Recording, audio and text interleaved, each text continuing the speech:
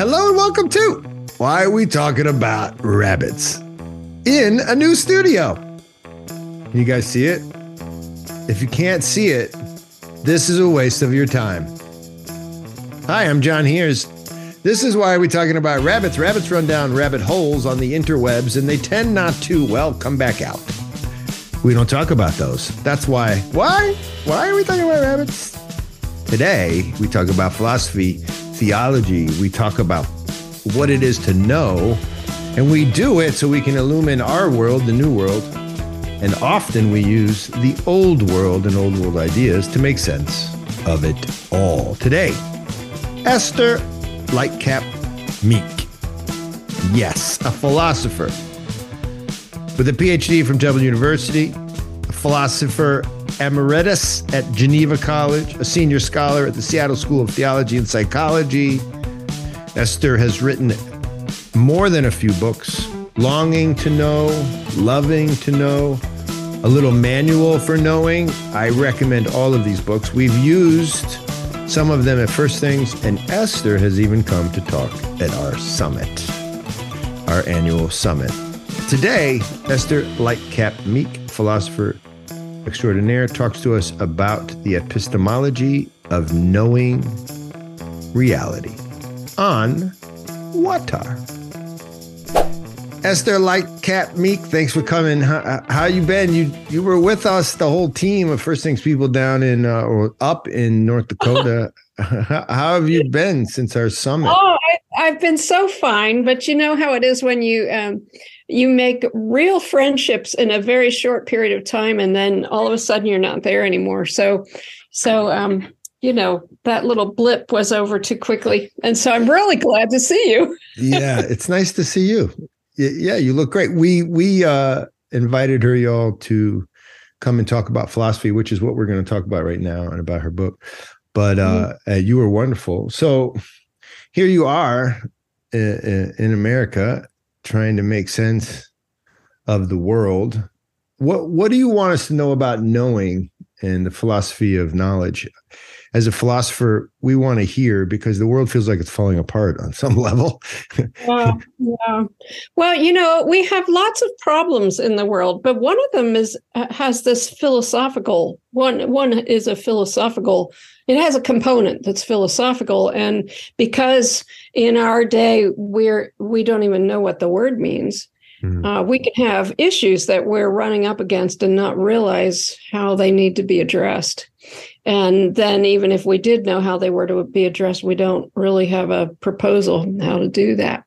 And that kind of grows out of our mindset in the modern West, which is something that y'all and I share some commonality talking about. But it's kind of generated a presumption about how knowing works that really doesn't go with what we actually do. And if you adhere to it, it really kind of gums up the works of life. And talk about that a little. Mm-hmm. The part about what the West does when it tries to know something. Yeah, well, Our general, you know, and I like to do what I call philosophy in the streets. So it's I'm not working from philosophical texts so much as from my neighbors and neighbors broadly, obviously. But a general presumption about what knowledge is to say that knowledge is information. And then we have this presumption that what knowing is collecting it. And there's something not only two-dimensional about that, but it's also it's got lots of damage. For one thing, it was a rendering of knowledge in modernity to make it more commodifiable and more an instrument of power. I mean, one of our fathers in modern philosophy would be Francis Bacon, who said that knowledge is power. So, you know, if knowledge is power, it doesn't take long for that sentence just to devolve to the word power. That's really true. So I think a lot of the junk that we run into just comes from that mindset. And it is, I think, intrinsically dehumanizing. And also one of the ways it's dehumanizing is that we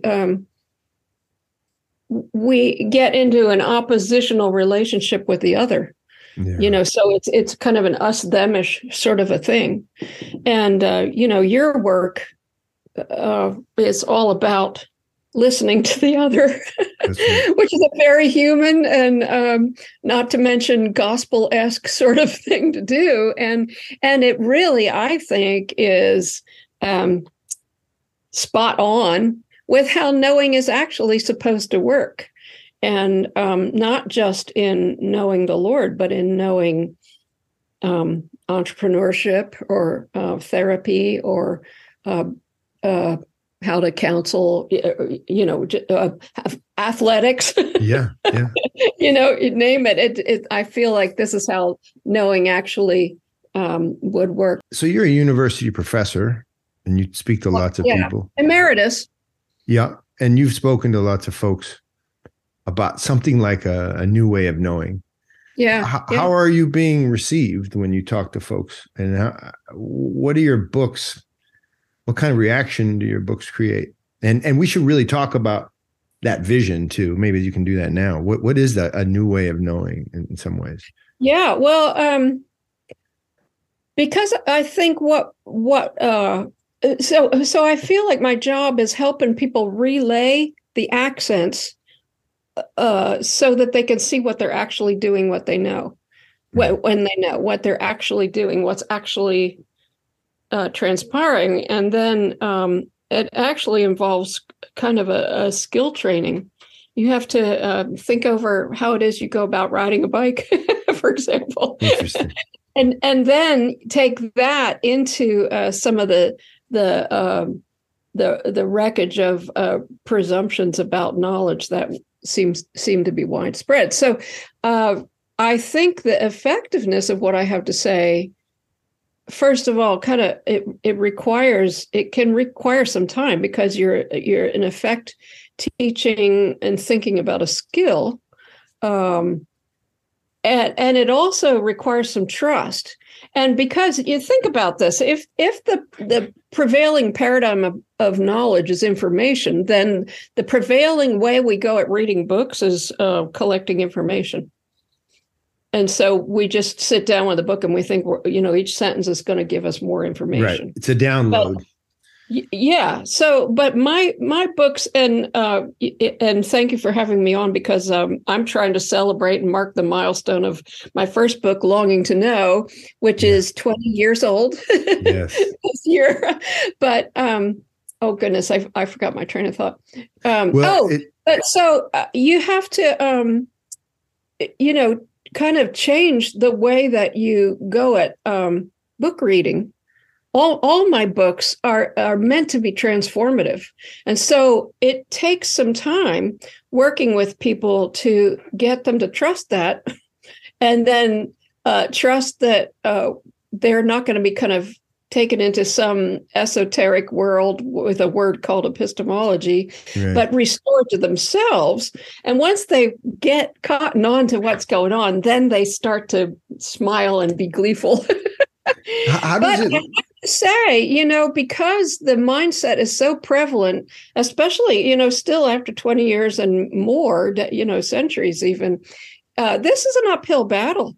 So you keep on having to talk about these things with people. So if we're trying to change something like acquisition of information and move away from that, what are we wanting to acquire in order to know properly? Or maybe we don't want to acquire. Talk to me about the training of it. We're getting rid of the acquisition of knowledge. What are we trying to put in its place in your world? Can we use the word paradigm? So if the paradigm of knowledge that we all kind of inhale in the water, no, I'm sorry, mixed metaphor, that is knowledge is information, that makes information the paradigm of knowledge, right? And we tend to think, science collects information better than anybody and da-da-da. But if you could shift the paradigm, which actually I do, especially in my second book, Loving to Know, to one of interpersonal relational encounter, and make that the paradigm where it's like we want to, which is more powerful? Is it knowledge is information or knowledge is transformation? So I think we all have experiences of that. And so how would one, make an account of knowing that displays that transformation? And I have to say, and this is really developed more in Longing to Know than any of my other books. And that is, I learned this philosophical account of knowing from reading the work of Michael Polanyi, who died in 1976. He was a premier scientific discoverer at the beginning of the 20th century, and he kind of stepped away from science to save science by doing epistemology. And he said, if knowledge is information, no scientific discovery could ever happen. But it does. So maybe we need to fix our epistemology. And then he offered some proposals about how we know that I really think resonate with what we actually do. And so once you kind of get on board with, what he says you're doing and see that you're doing it, then you can start to get better at doing what you're doing. And what it actually does, John, is really dispel the stranglehold of modernity with regard to knowledge and power and lots of other things. I mean, again, there's lots more going on, but there is this component, and we still need to address it. And so that's what I see my job to be. And so work with me on this concept for a second, because I think still people want to hear. So something like a person then isn't really offering you information. They're offering you something like experience of their soul or something. There's some sort of communion. I always think about it in my own marriage, or just really in the symbol of marriage. There's the notion that I become one, and in that union, I'm actually experiencing, quote, knowledge. And so the person is not giving me anything as much as participating in my world. And so is that one of the mechanisms that you're trying to get at in your books? Are we communing as knowledge? Does that sound right? Yeah, I'd say communion is a great word for what we're trying to do with knowing. And obviously it's got all wonderful sorts of implications to it. But I want to say that what we humans were meant to do, the heart of what we're meant to do, is commune with the real. We're made for the real. We're made for communion with the real, and we're called to be lovers of the real. And so from the starting gate, I want to go at knowledge as more a matter of intimacy. And by that, I just mean kind of closeness. It's right. Like right now, this hand is kind of touching on this hand, it's just kind of like that. And so then what you've got is something that what makes way better sense of our knowings when we're doing them the best, which is this kind of lively dance of intimacy. And I think sports examples are fantastic. Me too. Me too. You can't collect information and then be a baseball outfielder. That's right. It just doesn't work that way. Whereas if you learn the skill, you can throw yourself into it in artistry. And there's this intimacy, and it's playful and fun and endlessly adventurous and joyous. There's a notion that, and you like theology, we talked about it when you were out in North Dakota.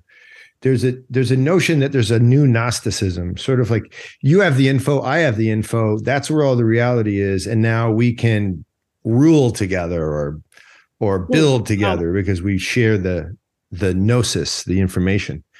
which of course, for the Christian world, that was thrown out because there was the incarnation, because there's the manifestation, like man, there's a handle there, there's a thing.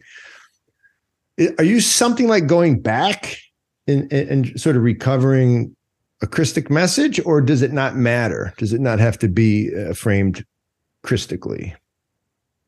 Can I say yes? You can say both and. I'm not prepared to offer this argument, but I would suggest that maybe the modernist mindset is Gnostic. Oh, that's interesting. And it certainly is a disconnection that actually blinds us to reality. And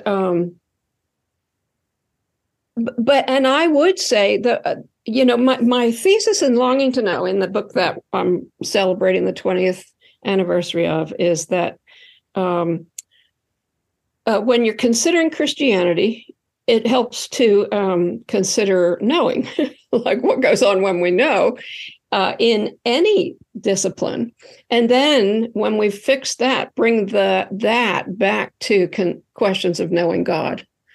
And so the driving analogy in Longing to Know, and it's a very playful book, chock full of stories. Yeah, it is. But the driving analogy is that knowing God is like knowing your auto mechanic. So it's yes, God, it transforms my life in a way that no auto mechanic ever would, but it's got the same features of knowing. That's right. So when you look at how knowing works, and I just really kind of play that out as well as I can from what I learned from Michael Polanyi and apply it to knowing my auto mechanic and then to knowing God, what I found when I read Polanyi was it made sense of how I know God. Interesting. It just made sense of what I'm supposed to be doing as a Christian believer, knowing God. It just made a whole lot of sense. And that was not true with the kind of the inherited in the water. I had a similar experience. I think this happened to me after living in West Africa and the Georgian Republic. I never understood. I think I'm talking about the same thing as you are. I never understood why someone would light a candle or burn incense. And I started to realize that it was the embodiment, right? It was it was something like I could know God in my mind and recite, but I needed to lay hands and smell and touch. And there was definitely a dislocation. I had been dislocated from the idea that God was in the stuff. Yeah. Yeah. There's something to that because, information is inherently disembodied. And that's kind of why we see it as transferable. If you're going to have absolute power and universal information, it has to be totally disembodied. And much so like the internet in some way. Oh, how about that? You're right. The internet is in our image in some way. So you've got to, but then how to have an account of knowing that deals in embodiment where your body is not an object, but right. As the phenomenologists say, body as subject. It's felt. It's a felt body sense. But I would say, liturgy and all of that is just a practice to get into, in a subsidiary way, the clues that then open reality. Just like, and I'm going to revert to football, but I have in mind, people in practice that are, running with and putting their feet in tires, to make them learn to dance. Well, that's an embodiment that then enhances your skill to do the artistry on the football gridiron. That makes a ton of sense. Yeah. But the point is not to memorize what you're doing with your feet. Right. The point is to develop that bodied artistry, and that actually opens up the world of possibilities. Which I think you talk about in more than one of your books, but Longing to Know, which is this bicycle analogy, right? Which is Yeah. It was so clear that no one's thinking about the knee to the foot to the pedal. It's not, it doesn't work like that, right? Right. Right. And if you were trying to do that, the whole performance would grind to a halt. Which I think you said this to us too in your talk with our group, which is what happens when someone starts to hear themselves giving the talk. They start to see the lights and they start to hear their voice and they panic, right? And that's when the shutdown happens. Stage fright would be an example. Or, tennis players overthinking their game, whatever that is. Right. Yet another sport. But now you're making me nervous.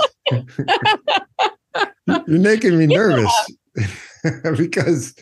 Well, and think about this. If you're going to talk about the bike and, about biking, and, what happens is when you gain the skill, your body starts to make sense in terms of the bike, and the bike makes sense in terms of your body. And in my case, my dad's authoritative guide yelling balance starts to make sense in connection with those two. That's the 3 sectors of clues I talk about in Longing to Know. And they all come together and you body them forth, and then you're riding and the world comes to you in so many bike path possibilities. Right. But what the modernist mindset, the modernist paradigm would be you looking down at your foot on the pedal. It would be thinking about yourself, right? Right. In other words, you're focusing on, and this is what Polanyi said, if you revert to focus on what you ought to be subsidiarily indwelling, relying on as clues toward a farther pattern, if you revert to focus on it, it takes the entire pattern away. And so what we've got in modernist epistemology is a paradigm that blinds us to, disconnects us from reality.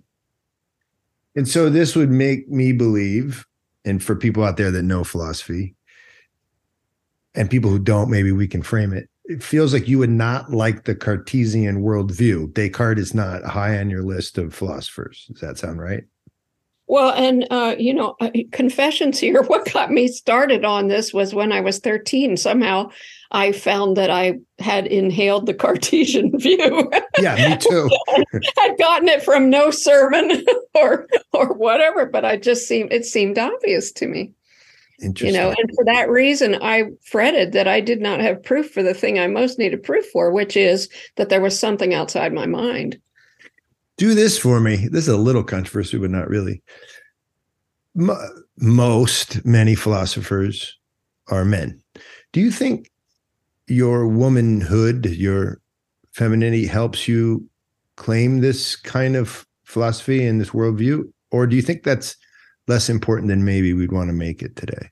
Yeah, I'd like to make it less important. However, I've done a lot in my later work, thinking about the philosophical development of the infant in the delighted, rapturous gaze of the loving mother.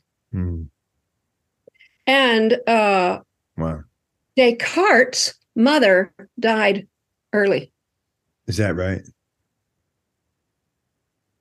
So, and I don't think a mother has to be a female. I mean, in Peter Pan, wasn't it a dog that they called Nurse? So, I mean, your best friend in some way mothers you, or your spouse or whatever. But it's like the rapturous gaze of the loving other in whose eyes you can see yourself. And that is fantastically sophisticated, but absolutely ordinary, everyday reality. Which may be the mark of reality, which is it high and low together, right? Or a better way is reality seems to be in the paradox. It's always both, and the reality is halfway between man and woman somehow, in many ways. And I tend to avoid the categories.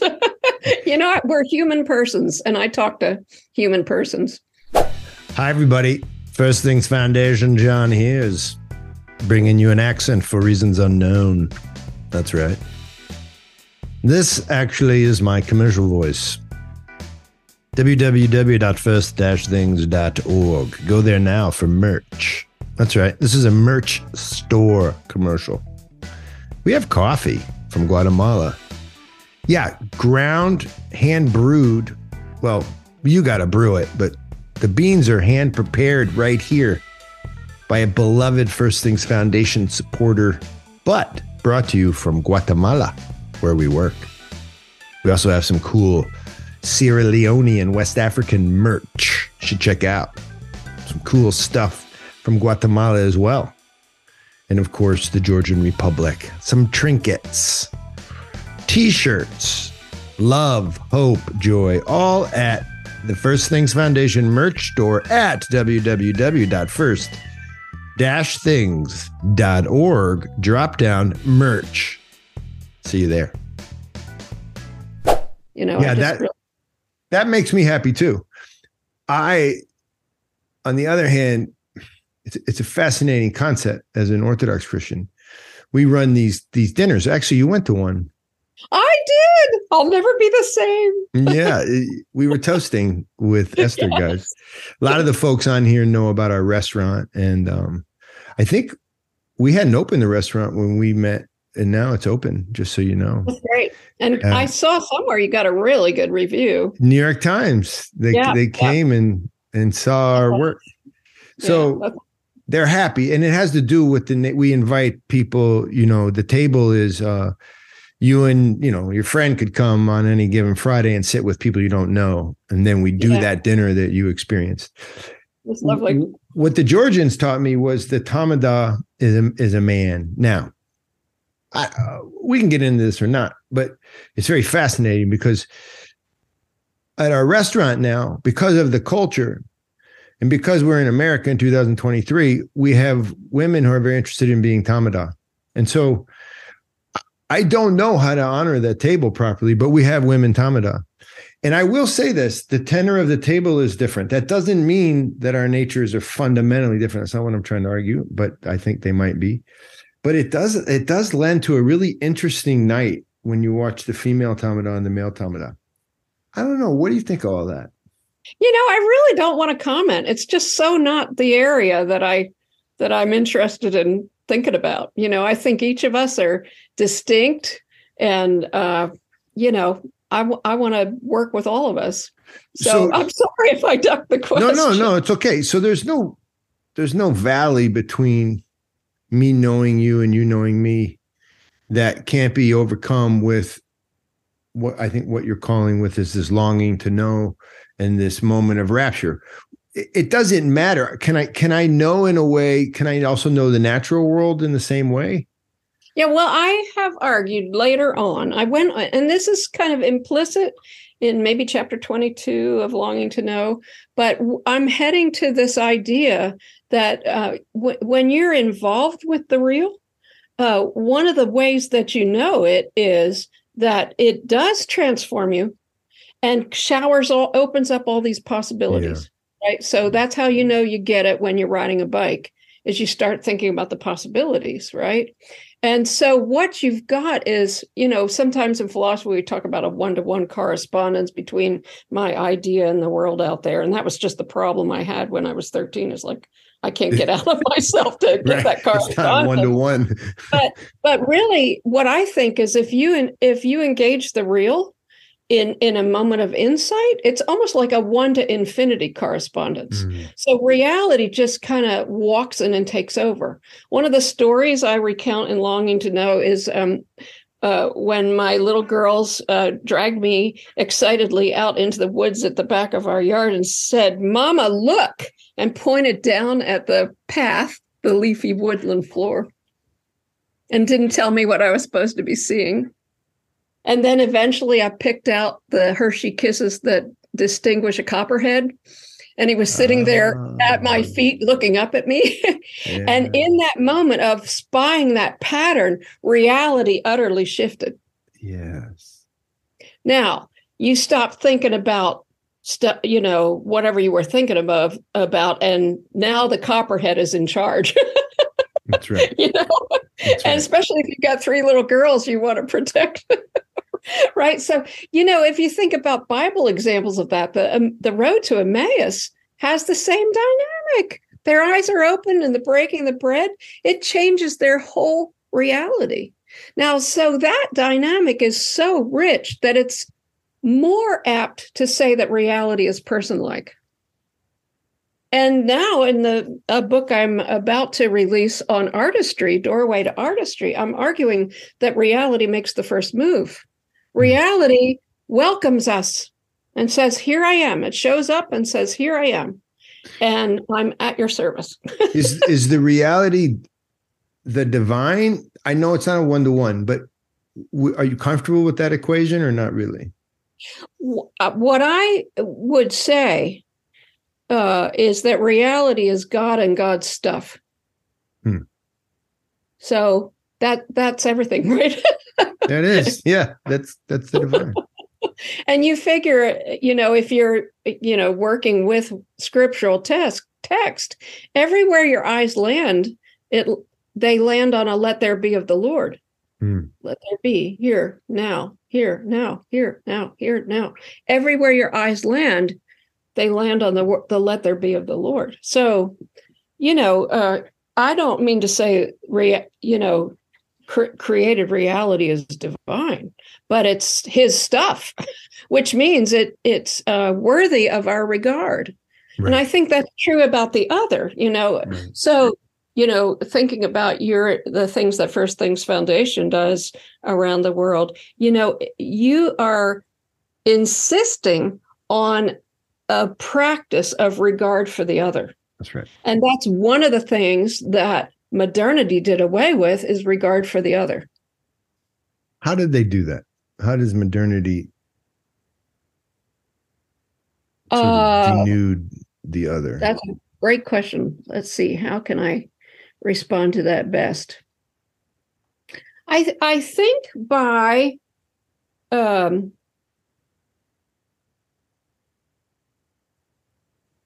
that was a great question. I'm gonna have to think about this. Well, John. I was thinking because an answer was emerging. I think when we ask questions, usually there's something like an emerging answer. I'll throw this your way.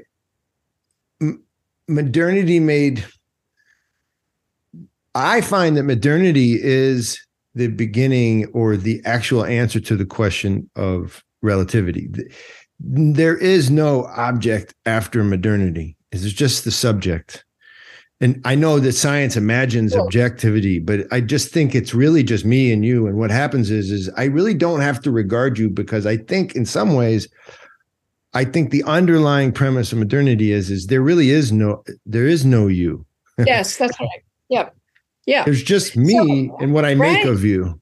Which is the Cartesian egocentric predicament. Right. Yes. So in other words, one of the things that what reality does is devalue reality, or modernity devalues everything outside of me.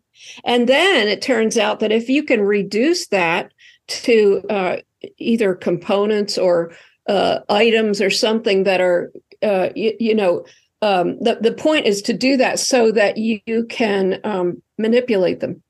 So I know. You exalt utility or pragmatism to the end of power, then to perpetrate that abuse, if I may say, the first thing you have to do is devalue the other. Yes.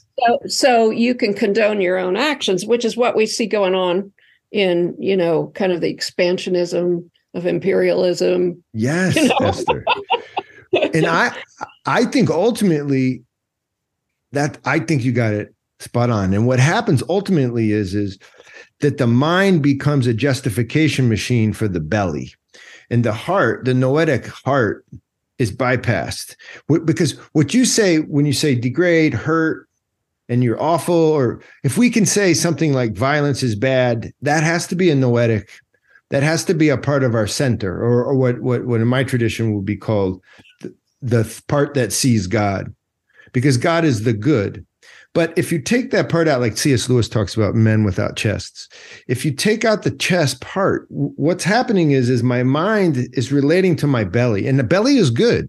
Your desires are good. The problem is now my mind, I think, becomes a servant of my belly. And I can now justify rationally, you've been in a courtroom, or if you haven't, we've seen it on television. The mind can make anything look innocent, man, if it just works hard enough on it. And my desire can become an innocent desire if my mind works hard enough on it. And I think what happens is I'll just shut up after this, but I think modernity is let your mind work on your desires, make sense of it. And I think Nietzsche is saying, and then just create your own values and then defend the hell out of those things. Defend them. Defend your created values because you're all you got. And I think you're trying to say something like, hold on a second. There's actually a reality. Yeah. Yeah. And if there weren't, you wouldn't be playing baseball. Right. Otherwise, you'd only be playing Risk, which is just power acquisition. Maybe. So tell us about what you might be doing. Tell us about, I know you're re-releasing or sort of recommemorating your book from 20 years ago, which is an excellent piece. Accurately said, because it's not being re-released, although I did recently make an audio version of me reading it, which is out there. And I wrote and recorded a new afterword for it from 20 years out. So that's all findable online. And then I'm making little whoopee around the event, including, I don't know if you remember the book, but actually I can show you.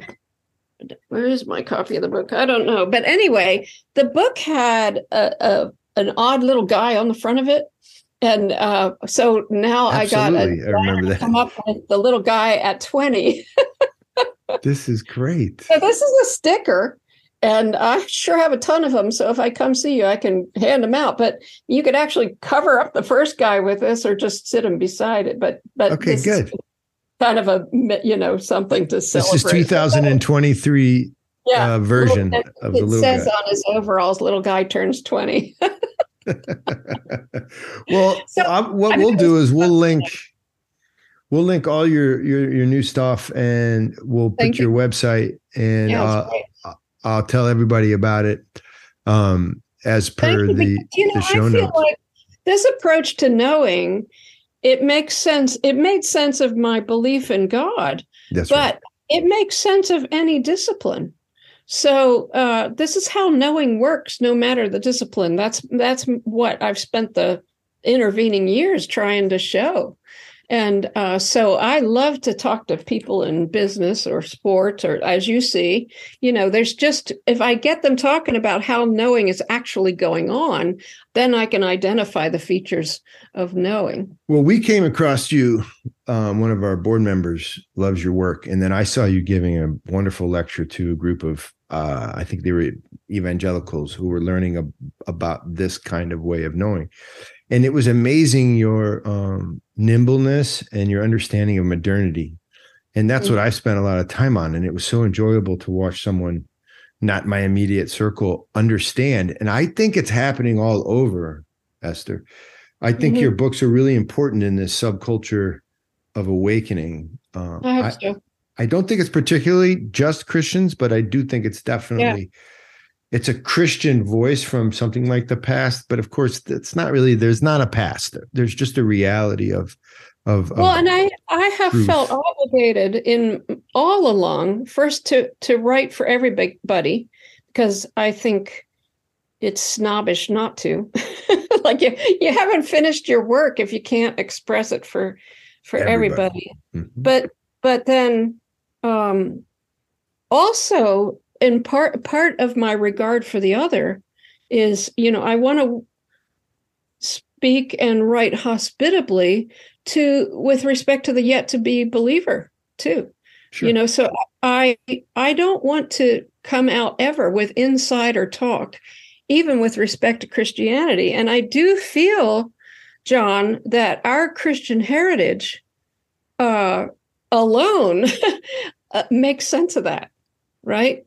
you mentioned the incarnation. We can also mention the Trinity. There's a freedom to love and be involved with the other, not to mention a mandate. That's right. Good point. It's distinct. It's to the point where, it doesn't have to involve talking about Jesus, though in your involvement, there's this implicit witness. So when you guys go do the sacrifice thing and go off, when creation begins with sacrifice, and then it ends up with a feast. I mean, all of that is like, for you, it's a screaming pointer to the reality of God. You don't have to tag on, oh, by the way, do you see da da da da? It should speak for itself. And along the way, it's respectful to honor the other, to listen to the other and to honor the other. You are a joy. You may have just said right there, can I clip you? That may have been the most clearly said thing that I can't say. Thank you. Because there is this internal battle within my soul, but also even within our organization about saying it. And I think I'm in your camp, which is, we said it. Remember when we went there and listened, learned the language, and then through the feast, and they're like, no, say it. Yeah. I'll say it, but anything wrong with, I don't think we should necessarily hide it. Although I do feel like a lot of people right now are just really, really sensitized to some presumptions about God. Yes, salvation conversations are weird in 2023. Yeah. But, I'm not going to deny that I love Jesus. Right. Oh, come on. I'm not doing that. But are glaring that it better be enacted. I always say this. I'm not going to deny that I love Jesus, but I'm also going to wait till you ask me, because I think I want to be asked. We have as you do too, as everyone does, there's always a sacred space. And, I don't just come at you with, hey, last night, my wife and I, there's certain things you just don't need to share with people. But when you see that they're in pain and they want to know that thing about why your wife and you are happy, let's say, you got to tell them. But it's very rare you start with the pearls. It's just very rare. You don't have to start with that. It's very rare. And part of it is this good manners thing, I think. Yeah. That's why you guys require 2 years of keeping your mouth shut. That's right. When you get to the country, right? Because it's an exercise of listening, and listening confers dignity and regard. Well, it's weird. You're kind of like our philosopher in residence at First Things. We've talked about you. We handed out your books. So thank you so much. You are. I have a T-shirt. Yeah, and you understand. Well, we understand one another, and so that's why I wanted to have you on. So, guys, I'll link Esther's stuff. It's really good. But again, I just want to make it clear: it's philosophy, and it's a way of knowing, and it's very fascinating. I think you're onto something. I'm glad you came on. Thank you. Thank you. We'll be in touch, right? Greet all my friends, my North Dakota friends for me. I will. I definitely will. Much love to you. I thank you for everything. And thank you. I'll link all this stuff, and we can't wait to hear more from you and find you on the interwebs. Okay. All right. Thanks. God bless. Okay. God bless, sister. Take care. Well, that was, Esther, just listen to her. She's just filled with life and good stories. Her books are they're accessible for non-philosophers, but they're also filled with the big ideas. She is true to her craft. Esther, thank you for coming on. It's wonderful to have you. Little by little, we move forward. I'd like to remind you that we are having a pair of fundraisers this year. One here in Greenville, right in front of the restaurant, a concert on May 6th. More on that to come. Very cool idea. We're going to have a big giant kepi, live music, and a ton of people toasting to a ton of stuff. All for the public. And we're also getting together and the Keys down in Isla Morada. The study of the Supra by First Things coming this fall, a fundraiser.